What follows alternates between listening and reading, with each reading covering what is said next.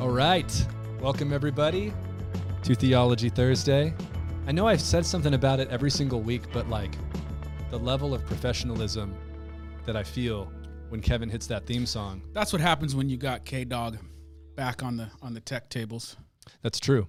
And you can tell my level of professionalism by the fact that the audio on my computer was on when I started. Now, what was playing, though? Our live stream, but like, with the 15-second delay. Okay. What are you drinking there? So the people. This is a little Guru energy drink.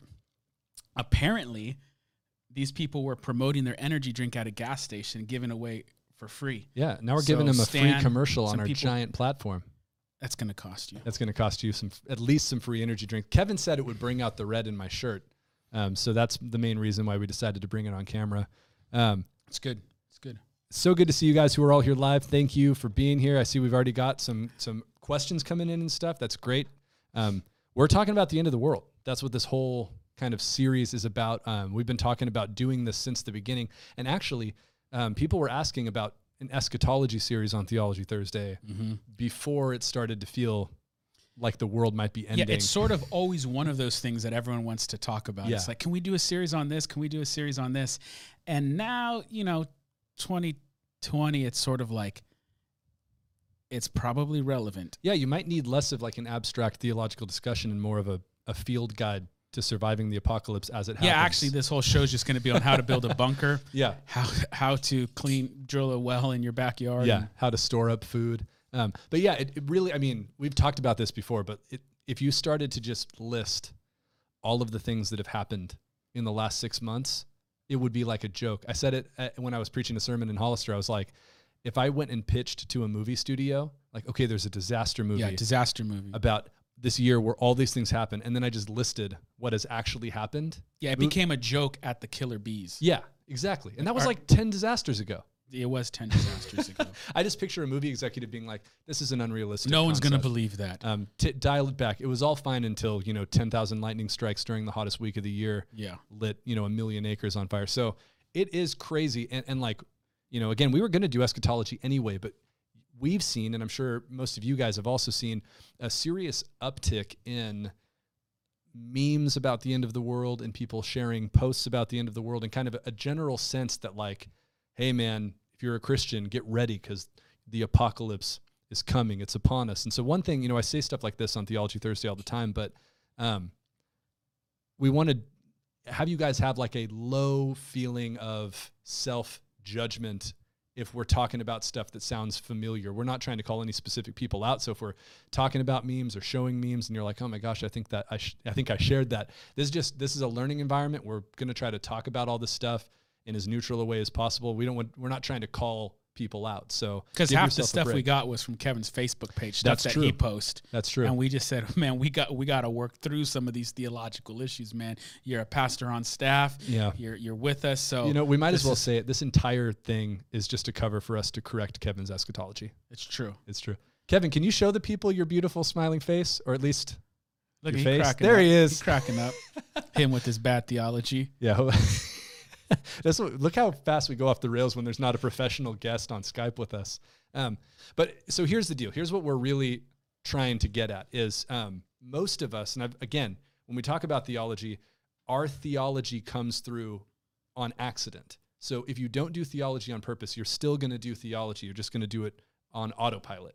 And so many Christians, probably the majority of evangelical Christians in the modern world, do not have a clear understanding of their own view of the end of the world. So would you agree with that? That like when it comes to eschatology, the average Christian doesn't really know what they think even? Yeah, it's actually true of most things, theologically speaking, is you'll believe, let's say, A, B, C, D, F, and G, but you haven't thought out, are all of these different items consistent with each other? So most of us, and it's everybody, when you examine your theology, you go, oh, I've always believed this, but I always believe this. How can those two things be theologically consistent? Yeah. And so we don't have a system or a framework to make sense of it on a much larger area. Yeah. And that happens within eschatology, right? You have like a hodgepodge of different assumptions about how the world ends, but they're not integrated with one another, and they're not necessarily integrated with Scripture. So, right now, if you were to ask, is Jesus reigning in heaven or not? Or does that not happen until later? Or, what is the significance of, this is like, this is a spicy one, but what's the significance of ethnic Israel in the current modern day nation state form that they're in? Are things going to get worse until Jesus comes, or are they going to get better until Jesus comes? You might find either you've never thought about it, or you have an assumption about it that you've never really thought all the way through. And so in this series, we're going to talk through, like tonight, we're talking about millennial views, the different views of the 1,000-year millennium in the book of Revelation. We're going to talk about, throughout the course of the series, the rapture, doomsday prophecies, the horsemen of the apocalypse, how to properly and improperly read the book of Revelation. And here's the key from the get-go. We want to have both, on the show, but also among you guys who are watching, a generosity of spirit about this, with views that you either don't agree with or aren't familiar with. And then also just, an ability or an open-mindedness to question your own assumptions about what the Bible says about the end of the world. We're not going to tell you what to believe. And I mean, my goal would be to not even have the viewer know what you and I believe. If we do a good job, we're going to outline different views, and you shouldn't know what we think. We don't want, it's very difficult to present something in an unbiased way, but that's what we're going to try to do. Our goal is to say, this is this view, this is this view, this is this view. Here's the reasons why very brilliant people think this one. Here's the reason why very brilliant people think this one, and so on. And then hopefully have you do the work of saying, well, does that add up? And hopefully you can challenge yourself to see if you're being consistent. Yeah. Yeah. And ideally, you'll examine all of these as objectively as we're going to try to present them. And then, weigh, does the view you started with fit what you see in the text and the rest of your theological framework? But if you guess Isaac's millennial view correctly, Kevin Kurzenabe is going to hand deliver an iPad Pro to you. That's the prize. So if by the end of the night you can guess Isaac's millennial view, in the chat, Kevin has promised to buy an iPad Pro. Oh, any guesses? He's saying no. So yeah, now there's in a stream, there's always going to be a variety of people's different kind of knowledge levels and stuff like that. So we'll do our best to explain everything. If you have questions, like always, you can ask them in the chat box. Depending on the depth of your question, we may, we'll either, address them kind of at the end of the final episode of the series, or, if it's relevant and it works, we'll address it as it comes up. So we can see your questions as they come in. So feel free to make questions or comments. All right, let's get into it. Yeah. Kevin, you want to bring up that first slide? Because this is a winner. This is a meme that everyone has seen and many of you have shared. I'll read it for you because some of you might be watching on a small screen.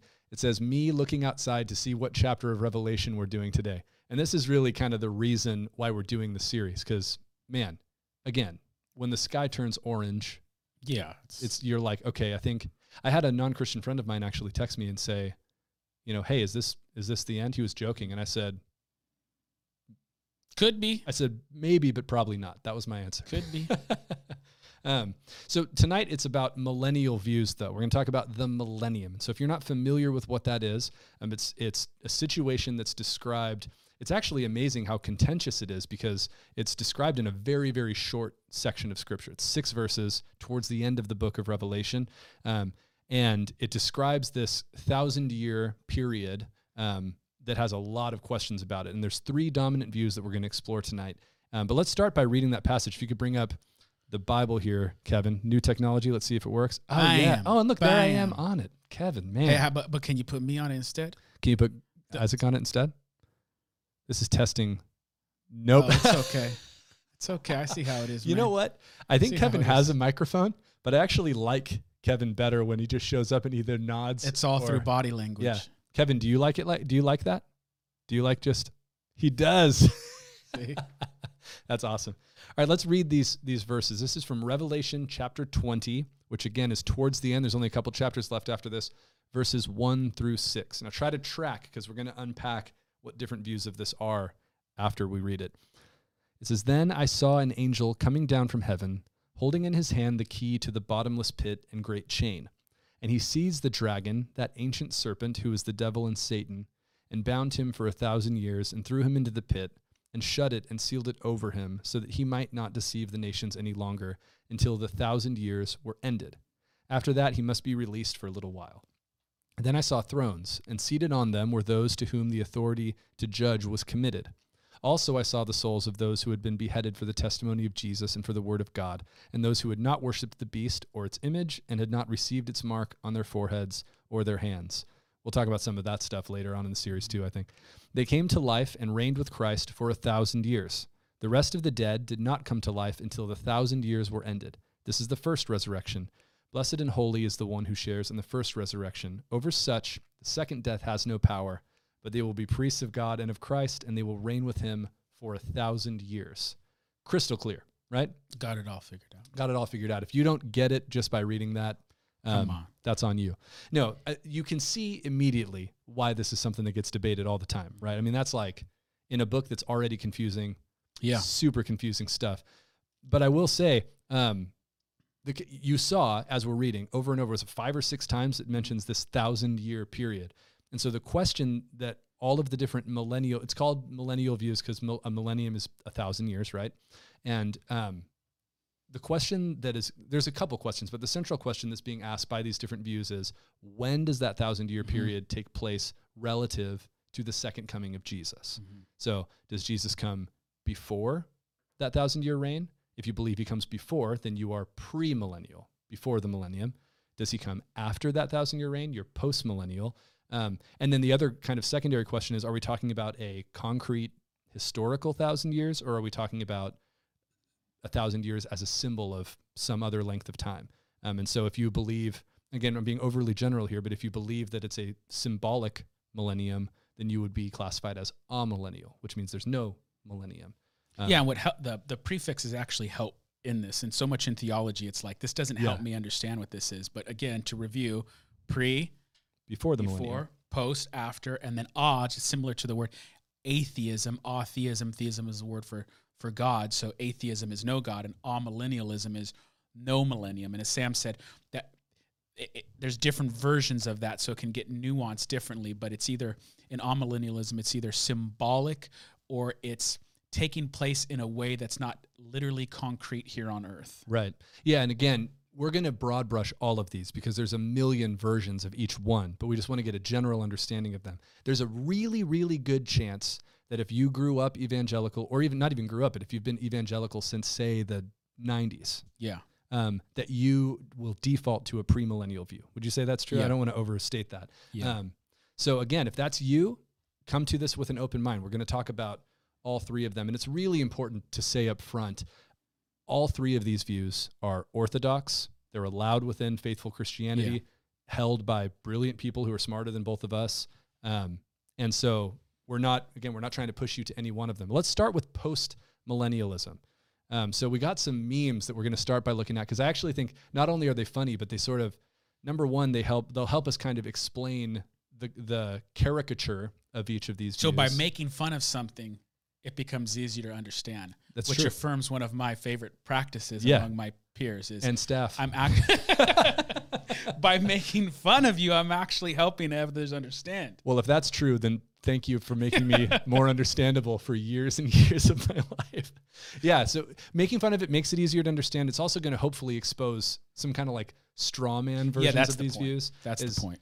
A meme, unfortunately, because it's the main way we communicate now, like it's not a great way to fully explain something. So we're going to go through some memes, point out what they're trying to expose about the view, and then we'll give like a fully fleshed out, nuanced, I don't normally do this, but Chris Grimes appeared in the chat, everybody. Oh, mine. Old Chris Grimes. Oh, mine. Grimes, welcome. Good to see you. All right, let's start. So let's look at some post-millennial memes. Kevin, you want to show us that first one? If these are hard to read, again, I'll try to read them for you. They're not actually super easy for me to read either. All right, this is a great one. This is SpongeBob showing his imagination rainbow of like joy and positivity, and it just says post-millennialism. If you're familiar with that episode of SpongeBob, then you know he says post-millennialism. I'm really happy with. I'm not familiar with it, Sam. I had little siblings, Isaac, and I'll blame it on them. But so what is this meme getting at, would you say? It's pretty simple.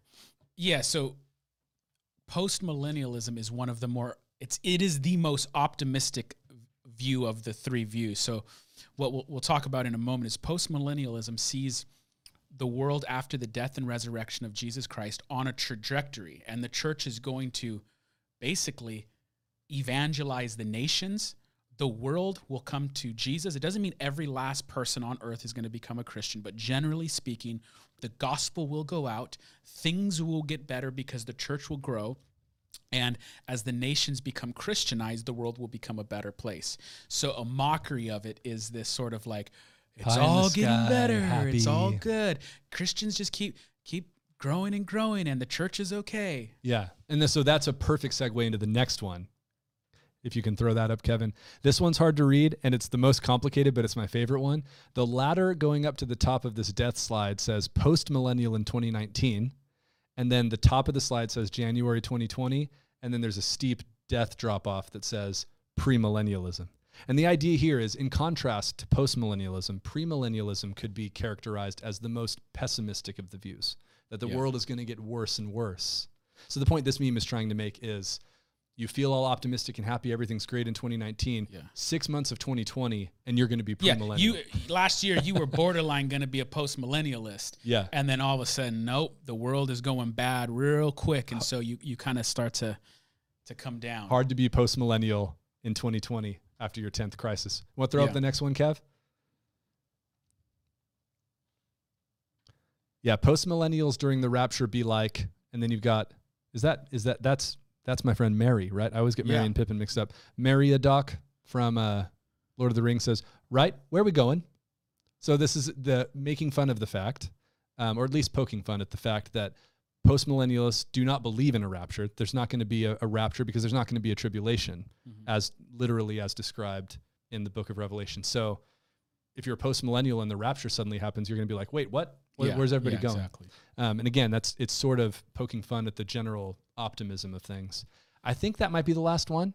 It's not like I'm the one who made the slideshow. Yeah, okay, so we can leave that one up for a minute, Kevin, and we'll kind of explain what this view really is. So again, the caricature of postmillennialism is that it's pie in the sky, everything's going to be great, and the world's just going to keep getting better and better until Jesus returns. And so those memes are caricaturing that and basically saying like, well, if stuff's getting bad, then postmillennialism can't be true. Yeah. But the truth is, as you said, a nuanced postmillennialism doesn't mean everything always gets steadily perfect forever. It totally allows for hard times and and a postmillennialist could rightly say, yeah, stuff's bad in the West right now, but dude, look at the church growing in Africa and China and other parts of the world. The gospel spreading across the world like never before.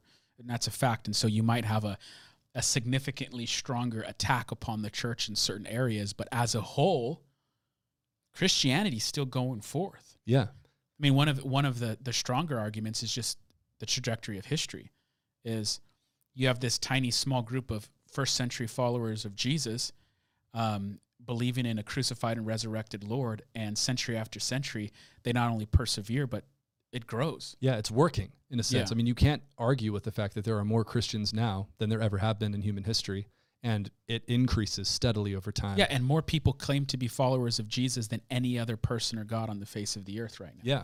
So to step back a little bit, the idea of postmillennialism, again, is that the 1,000-year time that the dragon is bound, the dragon is Satan, he's bound in this pit in a symbolic sense. Yes. And because he's there, he cannot stop the spread of the gospel. Yeah, and most postmillennialists will say that Satan cannot blind the nations anymore. Right. So in the Old Testament, you had God primarily working through Israel. But since the gospel has come out, the nations are no longer blinded, and the gospel is effective. Now, what's interesting for us is, and maybe we could talk about this later, but this gets into other areas of theology. So if you are high on the sovereignty of God, you're big on the fact that God is sovereign over all things, and what he sets out to do, he's going to accomplish it. Well, for the post-millennial, they'll say, didn't Jesus said, yeah, go to all the nations, baptize them. I'm going to be with you always. Yeah. Preach the gospel. This gospel will be preached to the ends of the earth, and then the end will come. Exactly. Or to all nations. I mixed two things together. Higher, typically, if you have a high sovereignty understanding of the nature of God, then you're more just prone to be optimistic about the future. Hey, God's in control. Yeah, and this is what the post-millennialists... it's funny, I meant to say this earlier, but I actually was in like a friendly debate. I wasn't part of it. I was observing a friendly debate between two friends of mine, one who's post-millennial and one who's premillennial. And the post-millennial said the very reasonable argument that, hey, when Jesus gives the Great Commission, Does he know they're going to fail and it's all going to get worse and worse? Or is he telling them to go do something that they can actually do through his power? And so that's the idea you're saying here, is that Jesus said he could do it. He has the power to do it. Has all authority in heaven and on earth been given to him or not? Yeah, exactly. And so part of it, and this is where the view gets more controversial, is there's an expectation by some postmillennialists, and you could tell me in your opinion, what percentage of them, that will lead to worldwide Christian government even, or at least predominantly Christian government. It's called theonomy, that the idea that it's a government run by Christians according to Christian values and Christian laws. And that was much more common early on in American life, and it's significantly died down in the last 100 years. But there was something called Christian Reconstructionists, and there was various forms of that. And one of those, within that, there was an idea of theonomy, like you said, where the governments will be Christianized.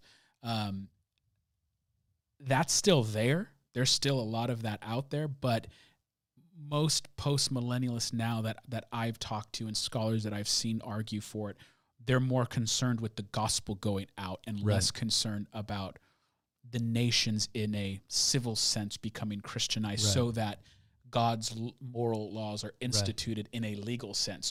Although, even if you think the gospel goes out, you'll still believe that Christian morals will be enacted. They'll be valued and they'll grow. Yes, but one is implicit, like it's secondary. One is primary, and then the other view is secondary. Yeah, and then there's also the expectation among many postmillennialists that general conditions on earth will improve. So, like, Christians through Christian ingenuity will do things even like improve, the curing of diseases and technology and feeding the hungry and making it so everyone has access to healthcare and clean water and these things that Christians are striving towards. The postmillennial expects that will continue to get better and better and better, and that Christianity will solve many, if not all, of the world's pragmatic issues as well. Anything else on that before we move to the next? No. So here's the question, and this is kind of part of what we're trying to get at here. We said at the beginning that we're in a time in the world where the world ending soon in a premillennial way seems really natural. Like, you're kind of like, you look at what's going on and go like, Jesus has got to come soon because the world's on fire and I can't see the sun. Yeah.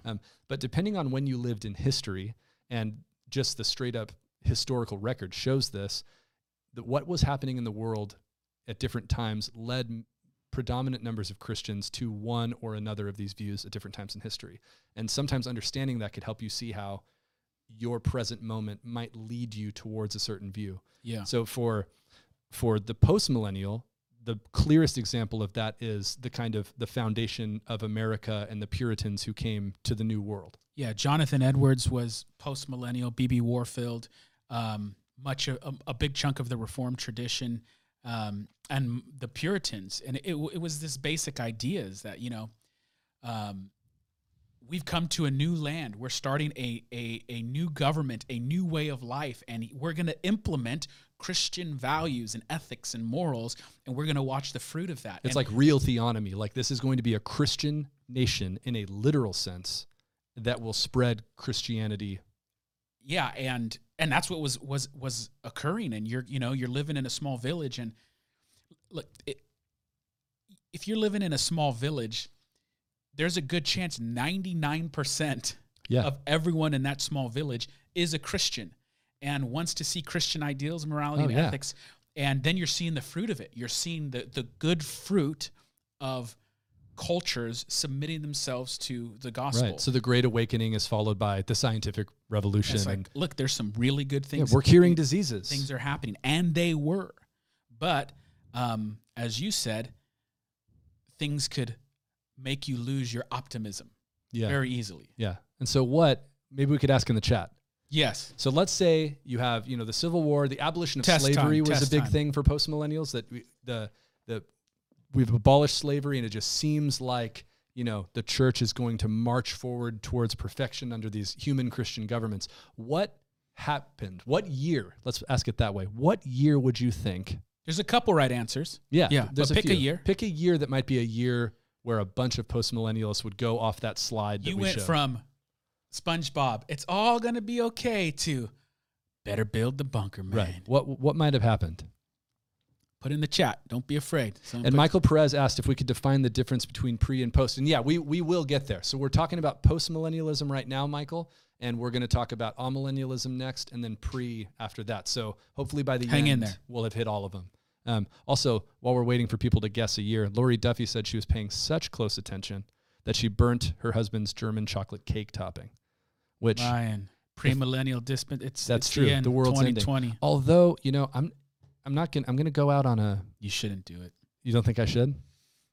Should we be putting almond extract in chocolate cake? That's the question.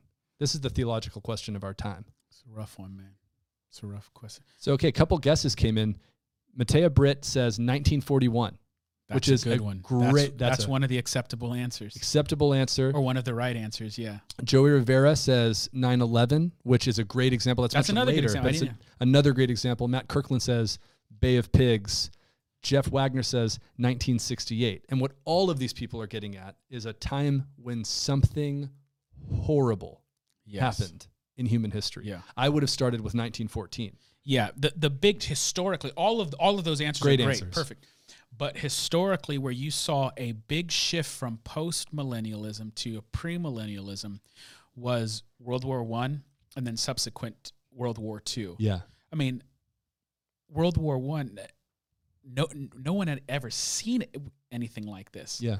We weren't even capable of doing it. Even if 1,000 years ago, even if the whole world wanted to go to war with each other, you couldn't do it. Right. You didn't have the technology, the transportation, and now all of a sudden you have the nations going to war with each other. I mean, World War I was called the war to end all wars. Right. There's a reason why it's called the World War.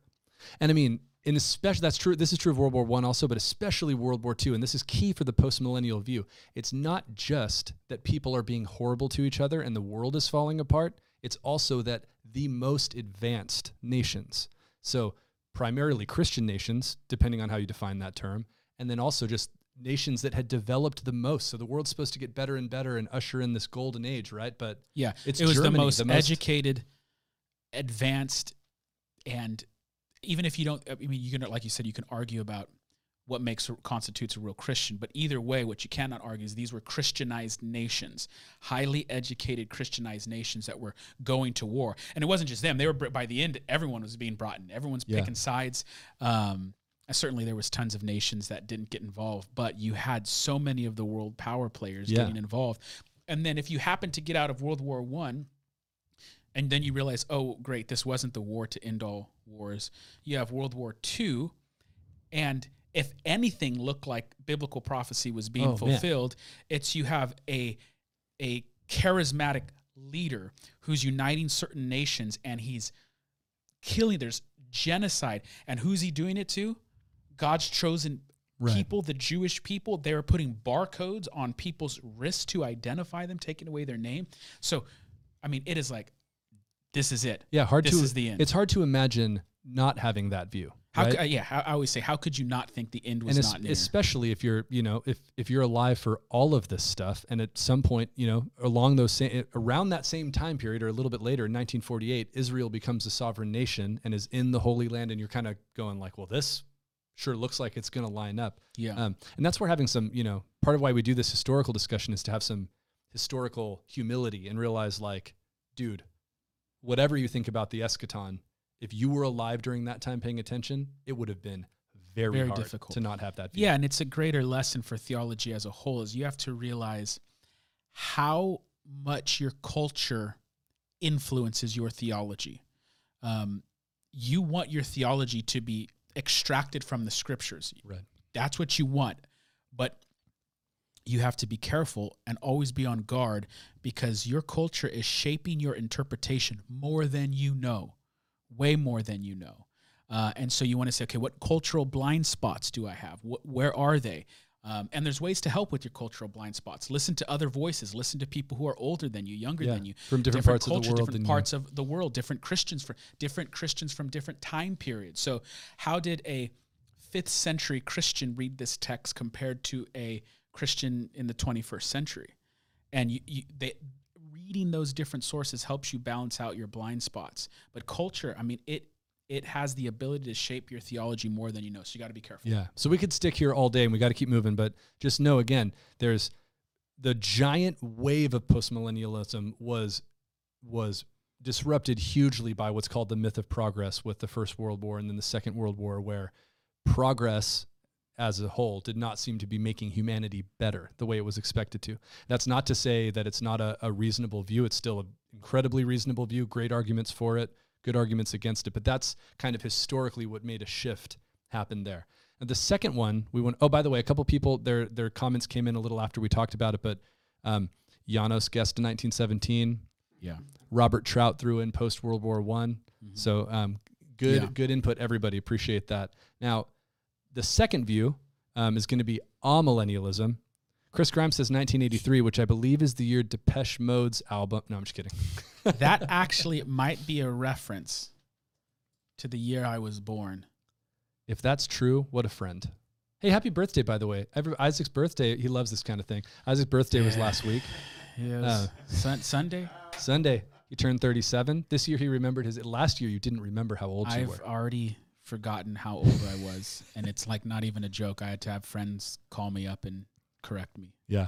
Chris Grimes, though, he knows the year you're born. He's a real OG, man. So amillennialism. Oversimplification here like always, but the millennium is symbolic, according to the amillennial view. It's symbolic, and there will be one cluster of end-time events that all happen at the return of Jesus. There's not going to be some stuff before the millennium, then a literal 1,000-year millennium, then some more stuff.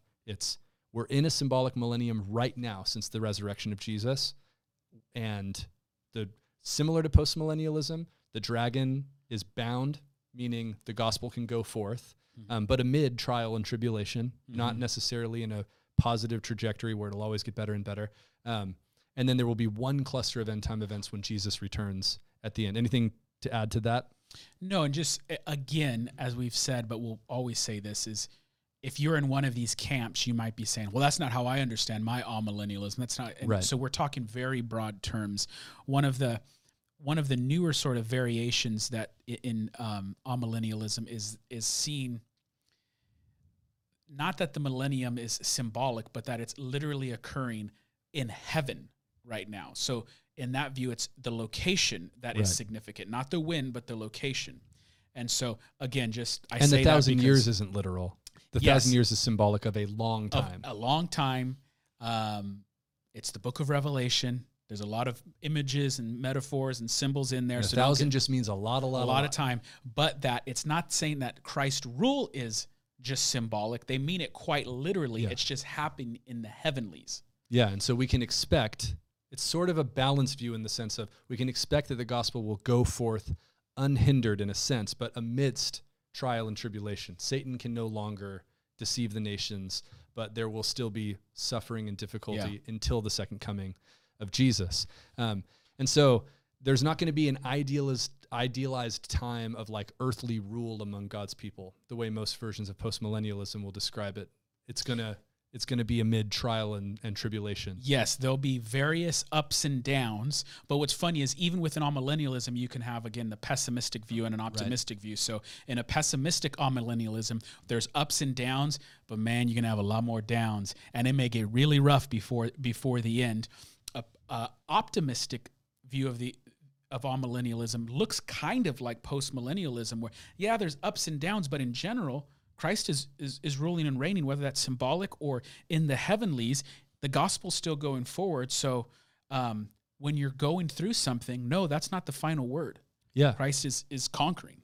Yeah, now we went a little out of order because I thought it would help us understand the memes better. Okay. But now that we got a rudimentary idea, let's throw these memes up.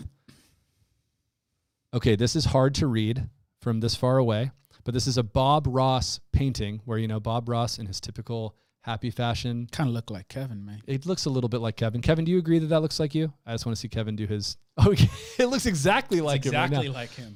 So Bob Ross says, he's got his picture and he says, a little hermeneutical gymnastics there, a touch of spiritualization there. Yeah, now the verse supports amillennialism. Mm-hmm. So what's this meme getting at?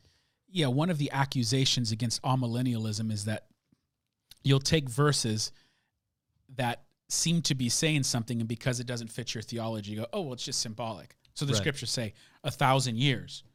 You go, oh, well, it's not Yeah. really 1,000 years. Or they It's say, just hey, there'll about- be one resurrection, and then there'll be a second resurrection. Yeah. And the amillennialist says, well, the first resurrection is either the death of the martyr, whereby Mm-hmm. he goes into the heavenlies to rule alongside Jesus, as described, or it's even, the regeneration of the Christian into new life. But either way, it's spiritual and symbolic. And somebody who's really committed to a more concrete reading of Revelation Yeah. goes, well, anytime you hit a problem thing, you just spiritualize it. Yeah, and that comes out a lot with, there's Old Testament prophecies, and this gets into something about a debate between covenant theology and dispensationalism, where when you're reading the Old Testament, it says certain things will occur to ethnic Israel. Amillennialists will get accused of just looking at those texts and going, oh, well, since that hasn't happened yet, that's just talking about symbolic Israel, or the church is now that Israel. And so they get accused of just doing some exegetical gymnastics and making things symbolic, spiritual, or metaphoric to get out of problematic passages. Anytime it seems like their views contradicted, they could just go, "Oh, well, that's you're reading it literally, and that's meant to be." And the amillennialists will say, "I'm reading the text the way Paul read the text." This is the way apocalyptic literature is supposed to be Yeah. read. Yeah, and so that's a good example of a caricature. You want to throw up the next one? The next two are really similar, and they're kind of along similar lines to what we just saw, but a little bit more dramatic. So this is, a great Drake meme template that I love. The top one, if you can't read it, is representing a premillennial view. This is actually a pro-amillennial meme, but it still gets at one of the criticisms. Yeah. So it shows all this complex stuff, making all these timelines work out. And then the bottom, the one that Drake approves, is the amillennial view that is just very, Super very simple. simple. You want to jump to the next one? Because it's very similar. That tangled mess, it says the book of Revelation when you are raised disp, which means dispensational. That's something we'll probably talk about in a second. Yeah. But they mean something similar to premillennial, and convert to amillennial. And they're basically saying, again, you have this tangled web of confusing stuff you're trying to work out.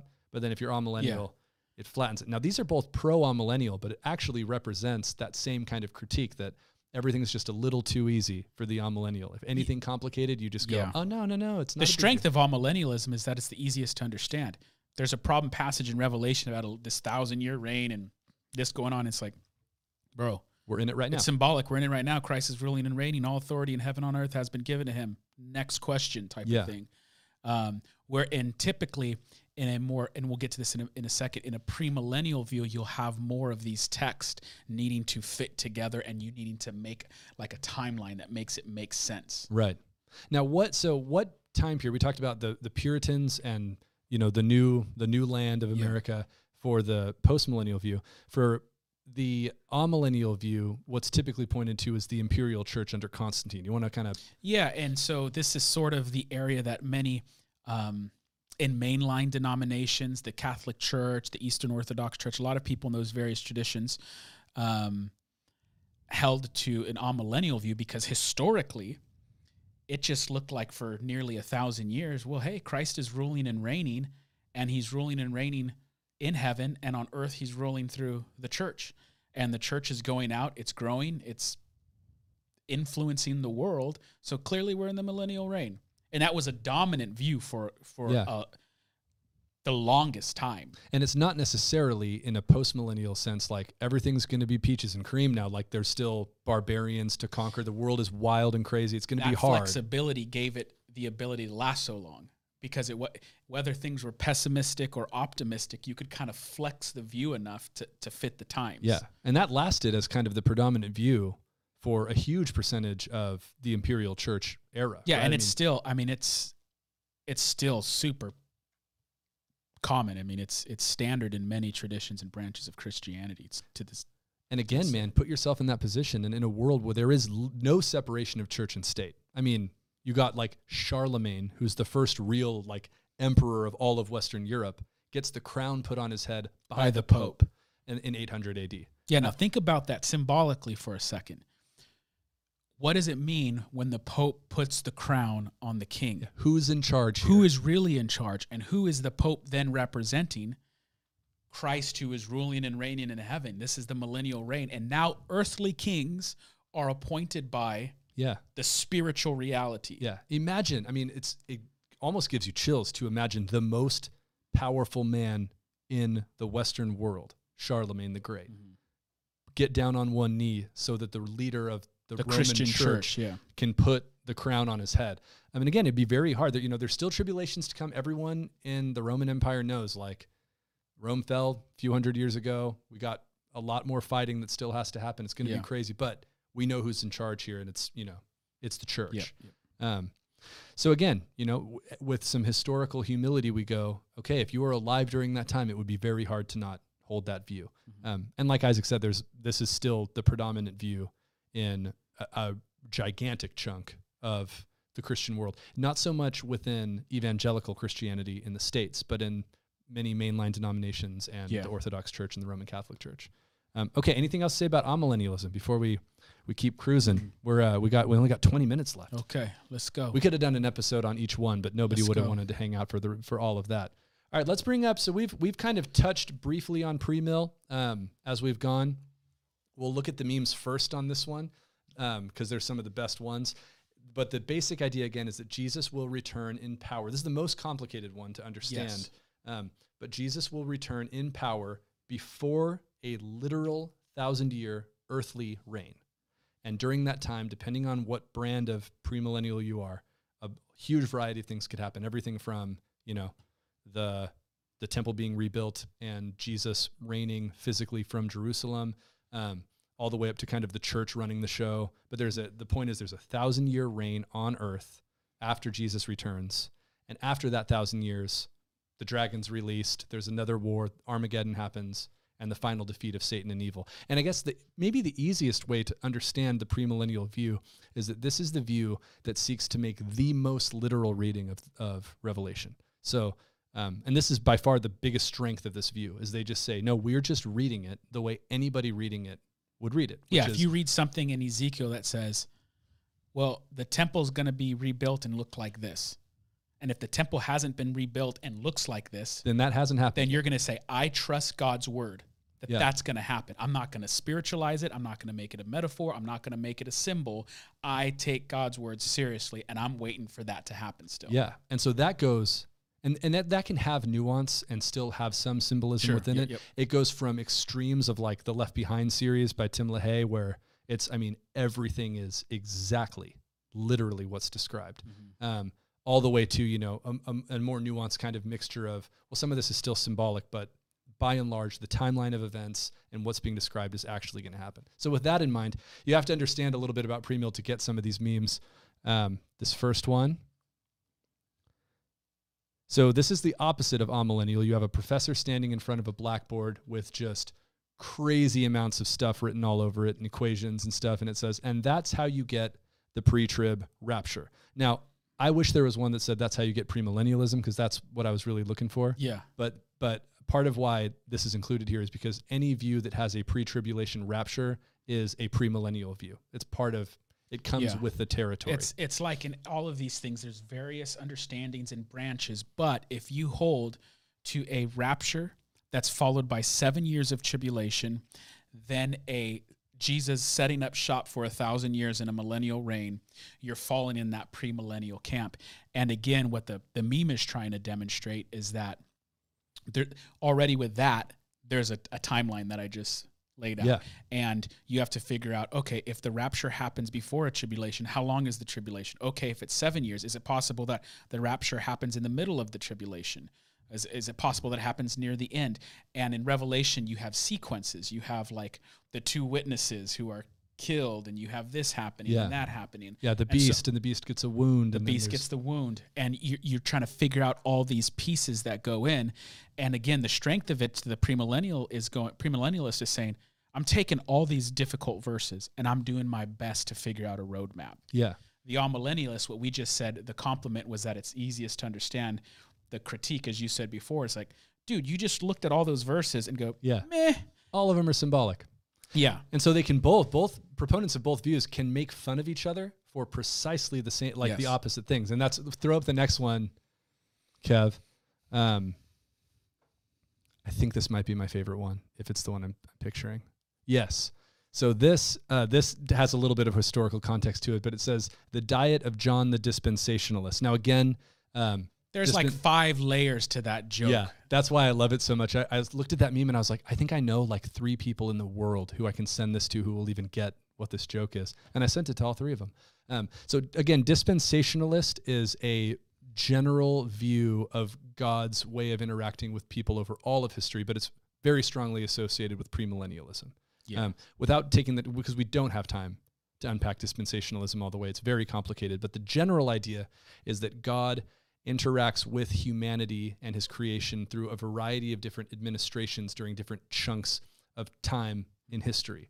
Some versions have these 7 kind of administrations or dispensations of God's rule, but the rules of how God interacts with people change over time. It also, one kind of important element of dispensationalism that's been very influential in United States evangelicalism is a very specific set-apart role for ethnic Israel, even after the death and resurrection of Jesus. And that brings us full circle to where we started, where what are you likely to believe in your current time context? Now, after World War II, you again had this evil dictator. He's rounding up ethnic Israel and slaughtering them, killing them, genocide, Holocaust. And then after that, in 1948, you have the nation of Israel reconstituted and given the land that was promised to them in the scriptures. Right. So then all of those... And the dispensationalist says that those promises to Israel are yet to be fulfilled. So God has to give Israel so the land. amillennialists who used to say, well, that's symbolic, or that's true not of the Israel, that's true of the church. Now all of a sudden, after 2,000 years, you're going, well, look at here. What do you know? Israel's brought back. They're back as a nation, and this is happening, and this is happening. Yeah. And that gave, in American culture, that shaped our eschatology. Totally. It totally shaped us. So if you, and again, this, I'm not saying this for or against, but if you have in your gut a feeling that what happens to ethnic Israel is very important and we need to support them at all costs, that is a influence of dispensationalism to a large degree. Yeah, it's influenced by that. And again, with all of these views, if you, I would say if you were alive in this time, I'd be this if I was alive in this side. If I was alive at this time, I'd be this. And that's why you have to check how much your theology is being influenced by your culture. Yeah. So there was a massive growth of dispensational premillennialism, because there's also something called historic premillennialism that's significantly different in that there's not hard dispensationalism ingrained into it. But Israel's restored. They're in the land. And then for some of you who were alive in Christian churches in the 80s and 90s, there was a real sense that the end is near, really close. Yeah. And they're going to rebuild the temple any minute. Then they're going to reinstitute temple sacrifices, and Jesus is coming back. And part of that is influence. There's a verse where Jesus tells his disciples that the generation that sees these signs, they will not taste death before the coming of the Son of Man. Right. So we actually got, believe it or not, because you can't see this, we got that question in the chat. Dude. That's amazing. Nice. Who asked it? Lori Duffy. So what happened coming out of that was people would say, okay, we are the generation in 1948 that are seeing the signs fulfilled. So he's not talking to his first century audience. He's talking about a generation. Yes, the generation that sees those signs. He was telling his disciples, but they would say he was telling his disciples that the generation that observes these things will be the generation that will not taste death before the coming of the Son of Man. And so what happened is people said, the generation, the 1948 generation, that's the generation that's going to be alive for the second coming. Right. And so what happened was there were certain clocks used, and certain people would say, okay, it's going to be sometime within 30 years of 1948 that everything's going to start. Because that generation has to all be alive still. That whole generation. And then the end didn't come. And so people would say, oh, okay, well, actually, it's in Psalm 90 where God says he's going to limit the days of a man to 70 years. Then that's just a prominent biblical number in general. Number. 70 years happened and it didn't happen. And then people go, okay, it's not 70 years that counts a generation. They went to Genesis chapter 6 where God says he's going to limit the days that a man can age to 120 years. So then the clock went from 1948 plus 120 years, give or take. And so what's happened, though, is in the last 10 years, you've seen a lot of people change from premillennialism to awe or post, because that window from 1948 and 120 years, 70 years, 30 years, whatever clock you use, those they were coming and going. So we're talking about these historic time periods, and we're totally in the middle of one right now. Big time. Where there's a good reason why people are starting to suddenly shift. Now people were shifting, and the reason why we probably do, it's so interesting to do this at this time is that, but then 2020 hit. Like if there was the meme is 2019, post-millennial. Right. 2020, back to dispensationalism. We're back to the end of the and world. Again, if you're not being super critical, you just go like, well, the moon's red. Isn't that like, that's in Revelation, right? And there's plagues and there's rumors of wars and there's, and that's what we're going to touch on next week, not to get ahead of ourselves. And Matt Kirkland asked, how did the first readers of Revelation understand what John was saying? And of course, that's where all the debate is, but we're going to be talking about that in week 3, trying to kind of unpack that a little bit. But yeah, we're living right now in the middle of events that are absolutely going to shape the next generation of eschatology. Now, wait, before we go any further, Robert Trout is begging, explain the meme, because we put up that awesome meme and then got so distracted. Throw it back up, Kevin. Oh, so here's the idea. Come on, if you were a premillennial dispensationalist in the 80s and 90s and you were reading a hyper-literal version of what you're seeing, there's parts in Revelation where John describes locusts that are like gigantic and destroying crops across the entire world, these swarms of locusts. And one interpretation that you saw was that this is talking about the Apache helicopter. Very popular in the 80s. A very specific type of helicopter. So say it in the chat if you were around, you remember like Hal Lindsey, who's still around, but Hal Lindsey had a show and had books. He had a book, what's the name of his big book? Late Great Planet Earth. Oh, man, look at that. And in it, you're talking about these locusts, as Sam said, that are coming to destroy.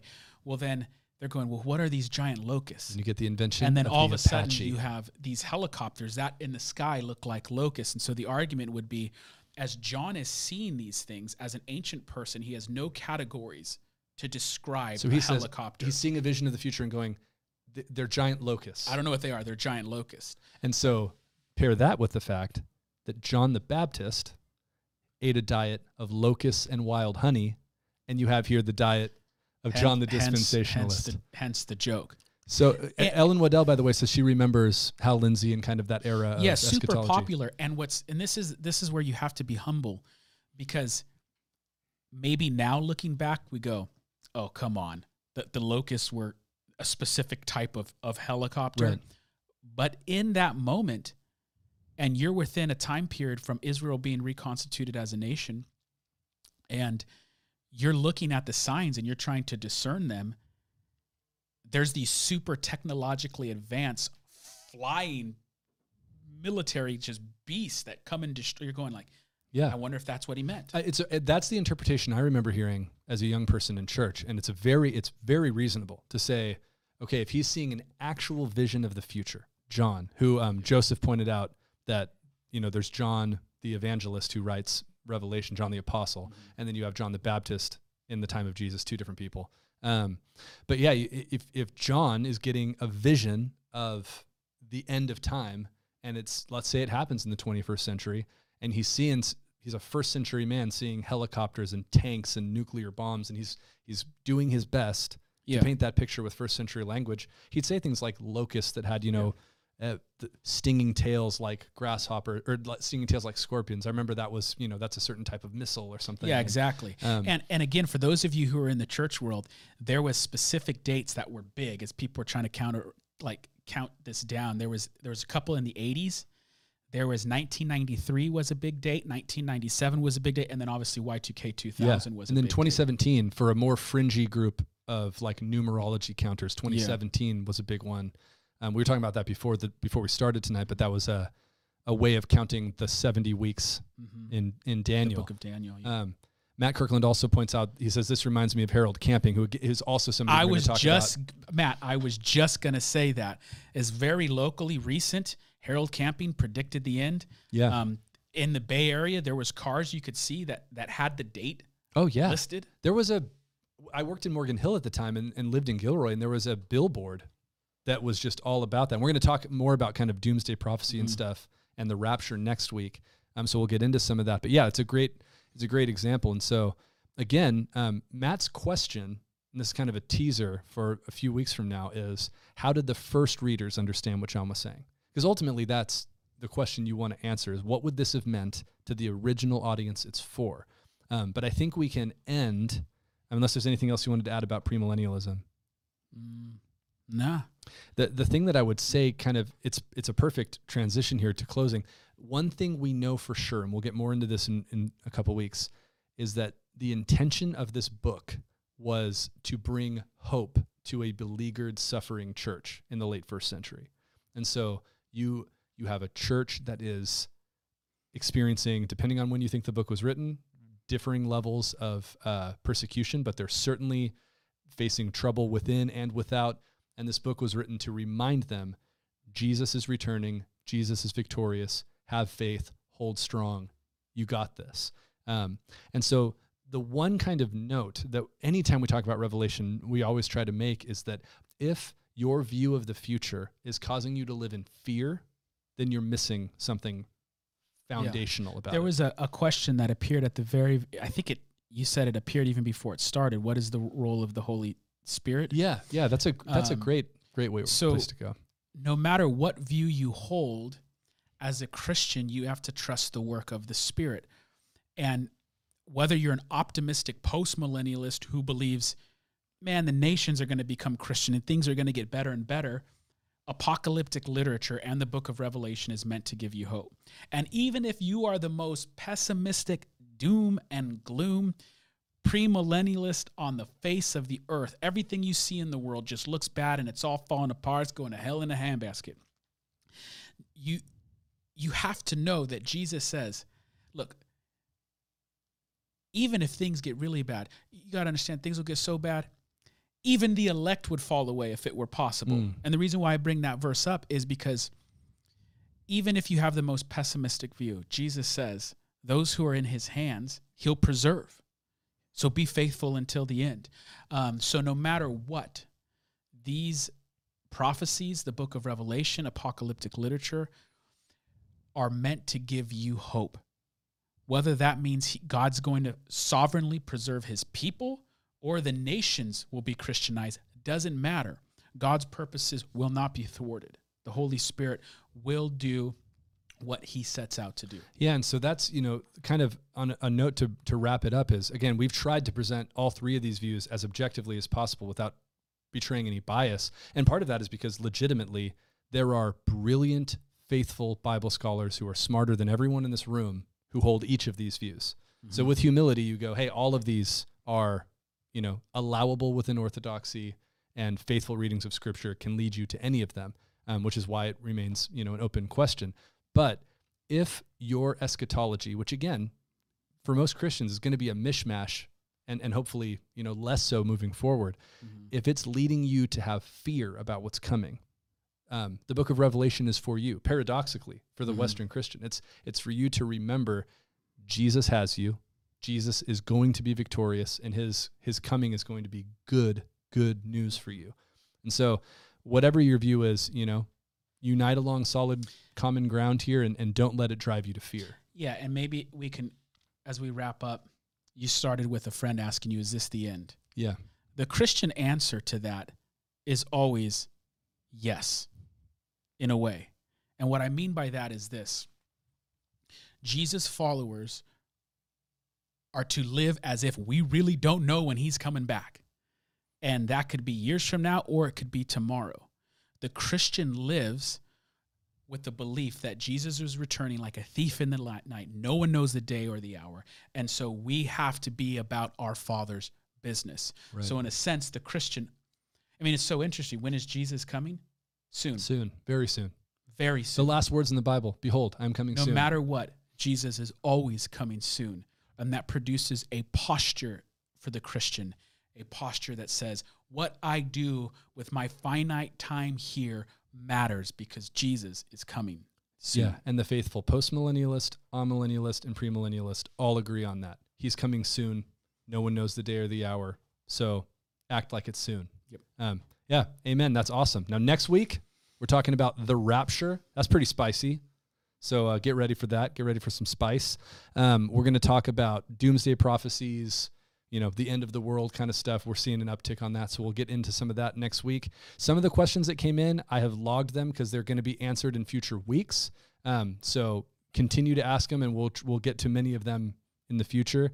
But yeah, until next week, if you got other questions about eschatology, send them in to me by email or comment them on this video. And yeah, we'll see you next Thursday.